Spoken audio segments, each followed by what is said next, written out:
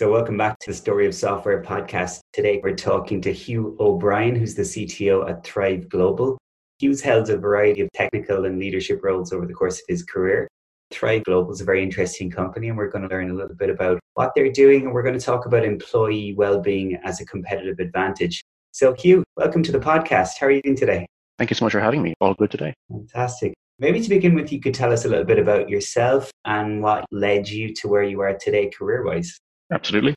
So, throwback the clock to mid-90s, got my first computer, Pentium 1. Wasn't seen for about 10 years. Did the only sensible thing and studied computer engineering in Limerick. And then after, decided to go on and do a master's in the field of wireless signal compatibility. Got very deep into that and became, to date, as I believe, the only living person who knows why wireless signals run at 2.4 gigahertz, because I never published that result. And from there moved on to Dublin from Limerick, took a few roles in smaller software startups, then kind of hit the main startup stride when I joined a company called Jet that just opened its first Irish office. That was employee number 6, I think. And then very soon after I joined, they were actually acquired by Walmart, which basically gave us the funding of the world's largest Fortune 1 company. So in that role, I was over infrastructure, kind of DevOps experience for our messaging system. Later, the Walmart experience was driven by these systems. So that gave me a pretty good fire into extremely high volume, high value systems. I went from there to Zendesk, where I worked in the enterprise data department, which was a great introduction to a bunch of big data, ETL processes, really kind of system correctness.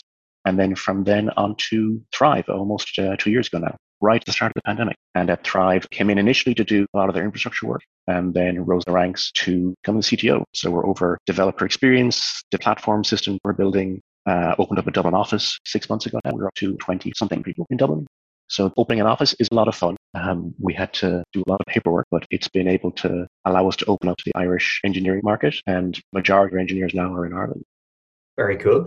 And could you tell us a little bit about Thrive Global and what the company does? Mm-hmm. So it was founded about 5 years ago by former newspaper person Ariana Huffington. And the basic gist of it was that she had recognized there was this huge market need to actually treat wellness and well-being not as a lovey-dovey, goopy, magic crystal rock sort of approach, but actually something meaningful to employees. And to invest in that through whatever means made sense was pretty important to her. And early customers are large Fortune 20, Fortune 50 companies. The gist of Thrive's approach is, and I can speak a little freely in terms of my interpretation of it, is that we have so many systems right now in our work lives that are designed to engage. We've taken all of the engagement and the growth hacking tricks like social media, notifications, push notifications, feeding, content so you've got to click through, constant sense of fear of missing out, taken all of these negative anti-patterns, and we've kind of baked them into our work tools in a crazy way. There's a reason your instant messenger always pops up a notification on screen, because it's a growth hacking thing. And the observation is simply that if you've got so much pressure to be disrupted or interrupted at work, or have your day controlled by these software systems that are less interested in your well-being and productivity than they are in their own engagement numbers, then surely there's room for something to go the other direction to encourage peace, quiet, and calm and focus. Focusing on either your own health, your own stress levels, your own sense of connection to your own body. How many of us can get lost in some 3 or 4 hours of code only to wake up and have a sore neck next day? That's the sort of stuff that I think makes sense for software to help us with. Could we talk a little bit about why companies might want to get involved in terms of their employees' well-being? So I'm sure there are kind of a range of reasons and motivations. Would you be able to speak about some of those? Sure. I mean, the number one selling point for Thrive is it's a retention system. So people that are happy will stay longer. That's the obvious business angle. But more interestingly than retention, it's actual well-being, whether someone is doing a good job, whether they are happy in their job. We've all worked in places where someone is obviously unhappy and you can really bring a team down. So you can end up losing weeks, months of productivity because someone on a team is really not feeling it. And I can tell you that there's been several cases in my career where someone was like that, and occasionally it was me. And when they left, the team was better off. And if you can help people either detect that or see it within themselves, if you can help people correct either on their side or more critically on the company side, the company culture to be more humane, then you actually reduce the number of people who experience that and by proxy, increase the general sense of teamwork, happiness, satisfaction at work, leading to overall more productive outputs from the company. in really well-engaged teams, people look forward to this. They hang out after hours. They collaborate on the weekends. I'm not saying we should do all that, but the idea of a collaborative, engaged, friendly team producing good work, I think, is fairly self-evident.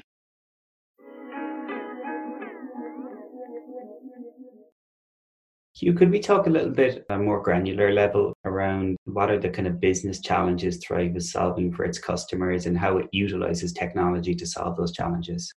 Mm-hmm. The very, very high level is to provide our customers' employees the tools, techniques, and critically, the permission and encouragement from company themselves to follow through on these techniques. And a couple of examples. If you are in a series of back-to-back meetings, if you're not taking a couple of breaks, even a minute or two in between, then you're likely to build up a lot of tension. Could be tension in your neck, your shoulders, could be bad posture. So one of the very simple things we do is we produce these videos or resets, and they are just 90-second kind of zone outs where you get to focus on maybe the stress in your shoulders or encourage peace, calm, and focus. Literally, psychologically proven from Stanford studies that this sort of intervention reduces stress. So a very simple thing like that, just actually, hey, take 2 minutes in between meetings, like breathe basically, has been shown to be enormously effective.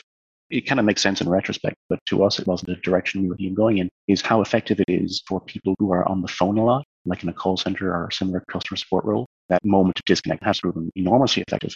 So that's one example. I can give more direct ones, such as the entire basis of Thrive is around something called a microstep. Again, very simple, but a microstep is essentially a form of cognitive behavioral therapy. A CBT or a microstep essentially says that you commit to do some small action you agree is the right thing to do, and you commit to do it regularly. And as you do it more often, it becomes easier to do, psychologically at least. And because you've committed to doing it, you're happy to do it. And all we do at Thrive is we present you some well-trusted suggestions. So as an example, let's say you have issues with sleep. One of the suggestions we will make is to put your smartphone outside your bedroom before you go to bed. Because I don't know about you, but pretty much everyone I know will play with their smartphone in bed. It's crazy. Anyway, the microstep is to put the phone outside the room, and it will prompt you to do so at whatever time you set. Maybe it's when you brush your teeth or something, and you check in. You say, yes, I did it. Now, obviously, you do it on the phone, which is kind of ironic, but by checking in, then you put a mark on your calendar. You did it this day. And just keeping that going is very psychologically important. So simple tricks like that enable our users to basically better their own digital lives and make these small changes over time that enable bigger results. But we have dozens to do with exercise, healthy eating, financial choices, you name it. I'd love to get into some of the financial choices. That sounds quite interesting.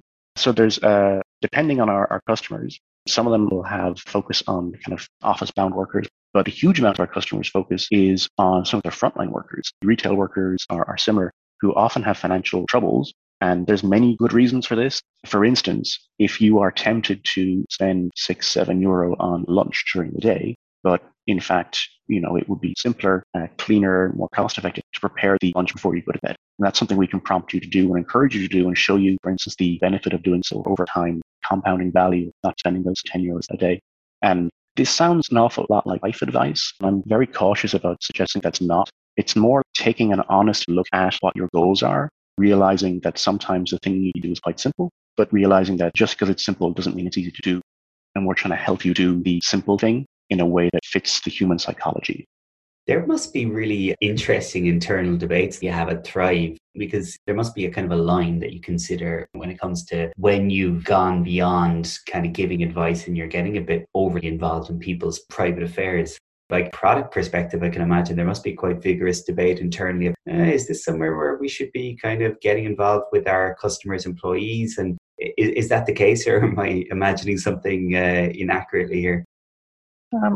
I imagine we'll develop into that, but as I said, what we're advocating is advice your mother would give you, right? It's nothing crazy. So the degree of debate is usually limited. We're not making personal choices for people. One of the more interesting ones was it made some assumptions that the person involved was a woman and was a mother. So the suggestion was to connect with your mom tribe, use that as a support group and make sure that you're getting the connections and the emotional support during your early motherhood stage, which of course is wholly inaccurate or inappropriate for anyone not in that position. So that certainly was removed. By and large, there is a segment of users that we're focusing on, and those are, there's two segments, the retail workers and then the office workers. And by and large, because of our customers tend to be US multinationals, although increasingly some EU-based ones, So the segmentation of the users tends to be relatively simple into those two categories. And as a result, the microsteps suggestions are relatively mundane. But I will emphasize again, the simplicity of these things is actually the benefit. If it's complicated, people don't tend to do it. You've given us very interesting business context about all of this. What are the technology challenges and how are you going about addressing those? Um, Thrive is in many ways simple, but it's simple, not easy in the famous Ricicki sense. So that while we try and keep things straightforward, in doing so, we have to either say no to a lot of systems or our approaches, or try and find this core simplicity to our product that allows us to expand. So Thrive has been in a number of various stages of growth, essentially grown in different directions. And it's only recently that we decided that we know what the right one to invest in is and thrown all of our weight behind that. So from a business perspective, you want to enable the engineering group to explore the space in a kind of cost-effective way. So if you can't try 10 things cheaply and find the one or two that work, then you're essentially betting that your first try is going to be perfect. That's a hard bet to make. So one of the challenges of Thrive has been enabling both cheap experimentation and prototyping, but also enabling the path to a full-on enterprise-grade solution. That's great. And Hugh, speaking about productivity in general, you've been leading engineering teams for a while now. What do you do to get the most out of developers that you lead? There's so much. The easiest thing to start with, by far, is to give them whatever laptop they want, right? You would be amazed by how many companies get very picky about you got to have this thing and this version, it's got to have this security control and so on. I've come from those companies, right? So for Thrive's case, making the developers happy is enormously valuable. So you want the fancy new Macs? Sure, you get them. You want to use the fancy JetBrains IDE? Well, we standardized on the JetBrains IDEs because we knew they were fantastic. That's the easy bit. Telling them what they can't have is the hard bit. And what we've got great value out of about a year ago now is moving to standardize on one language for backend, another language for front end, and stick with that.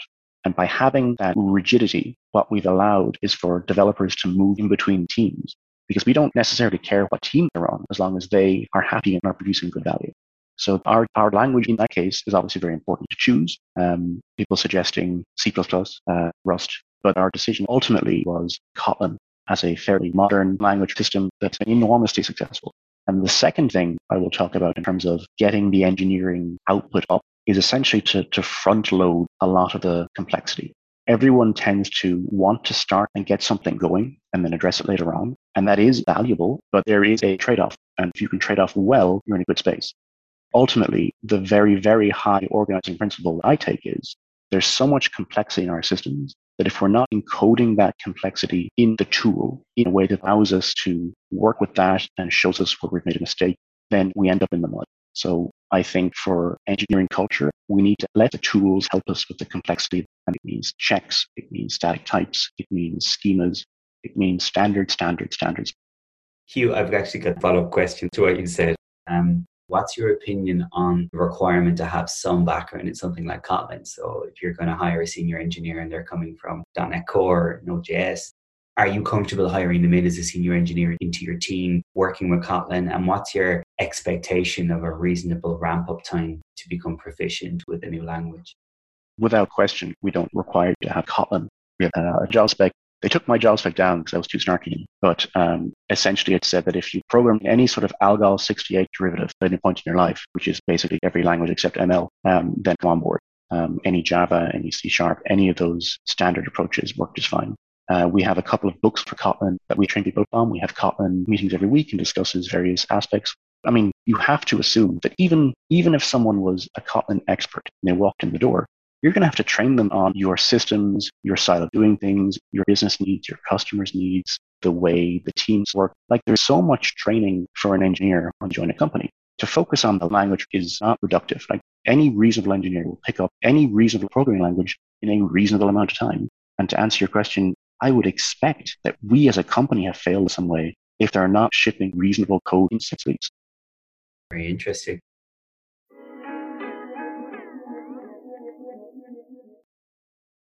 How do you think, moving away from the tech side of things and taking a more general view, how do you think the pandemic has changed the whole world of business?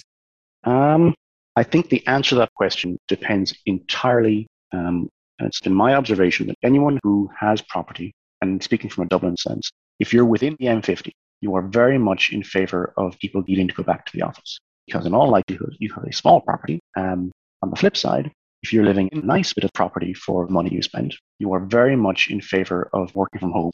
And that's what we've seen in a lot of our employees here. We have a beautiful office on Mount Street Upper, and it's only used maybe 50% of the time. We're very flexible in this approach. Again, but to go back to your question, I think remote work is here to stay. I think remote work even itself is kind of an oxymoron. It's just work. We're past the time where we delineate between remote and in person. It's work one way or another. I think if I were starting a company tomorrow, I would not set up an office. I would be remote only. I think, however, what a lot of companies miss, and I think based on how difficult it is to change company culture, I don't know that they'll ever get around to it, is setting themselves up to work well with remote by default. And that means fully committing to asynchronous communication. It means a focus on writing. It means having meetings in the right sense. It means understanding time zones. It means setting up your teams such that they can make autonomous decisions in their time zone without waiting for Australia to come online. I view it essentially, it's a version of the CAP theorem applied to teams. You can't have a team in 5 different time zones synchronize and be in lockstep without spending so much time waiting on consistency and latency. I think if companies aren't leaning into the individuals, the best engineers, best product people, best designers, they're going to go and they're going to be showered in options that they've never seen before. And if you want to keep those people, we need to give them exactly what they want. And if that means remote work, that's what they're going to get. The other thing that I think is amazing is the proliferation of broadband across the world means that it's now possible to work anywhere. It really is. So if you put those two things together, I think what we're going to see is that the nature of real estate is going to change and the cities are not going to have the same financial draw they used to. Because if you view the city as the place you go to get a job, the watering hole, if you will, now everywhere it's a watering hole. So again, if I was starting another company, it'd be all remote and we'd all probably live somewhere cheap and sunny and there would be no need to engage with the fairly difficult real estate market. Yeah, I think that's true. I'm actually surprised that it hasn't happened faster. Like the onset of the pandemic, that this is going to be brutal for those holding, large amounts of office space in those big cities. And it hasn't come to pass yet, but maybe they're just kicking that can down the road a little bit and there's going to be, significant pain on the way. And maybe we just haven't fully integrated or implemented this new world yet. And it'll be interesting to see how that whole market is impacted over next years. I firmly believe that the need to cram everyone into tiny office buildings, and we're going to realize how silly those are. And once there's an option, we're going to take the option. And it would be crazy to suggest otherwise. Once people hit whatever life goals, they're going to opt out of that and go live on a ranch somewhere. And they're going to make the same money they would make. And they're the people you want. You're going to do whatever it takes to get them. Hugh, I have one last question for you. Would you be able to share recommendations for any books, podcasts, or other sources of knowledge or learning that have helped you in your career? There's so many, actually. I like to look at the earlier books. I think anytime someone says, oh, music wasn't like this in the old days, it's because they're hearing all noise of the modern album chart or something, and they're only remembering the best songs from the 70s or 80s. So the books that have stood the test of time in terms of computing, I think, are the ones to look at. I think there's a trend right now, and it makes sense, but it's worrying all the same, to just focus on the immediate kind of existential reality of computing. I mean, it's, learn Node in 24 hours or how to get your first website up or something. The idea that someone might look into what a parser is or why a parser is meaningful or how networking works or any of these fundamental tenets of computing is a little bit unusual. It's even unusual by and large to understand your programming language at a level of depth.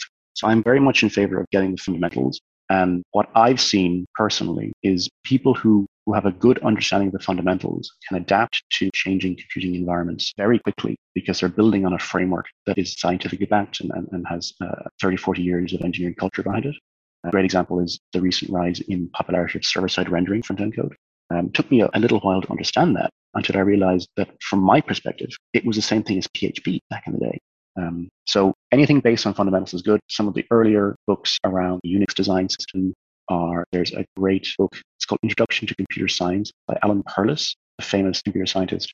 I will say the one takeaway, and there's an amazing video by now Turing Award winner, Dr. Alan Kay, and it's available on YouTube, demonstration at Apple Computing. And the video is called Doing with Images Makes Symbols. But he spends about 45 minutes going through a brief history of computing and shows you essentially why everything that was new in the 80s was actually already 20 years old, and shows you stuff in that video that you thought was new this year was actually 50 years old, including, for instance, types and objects demoed in 1967. So watch that video. It's great. Awesome. Thank you so much. Hugh, it's been great talking to you today. Thank you so much for your time. No, thank you so much for having me. Talk to you again soon. Production by Adnan Tuchar with support from Albina Cresteva and Evan Sheehan, and music by Robert Cooney. We'll catch you next time on the Story of Software podcast.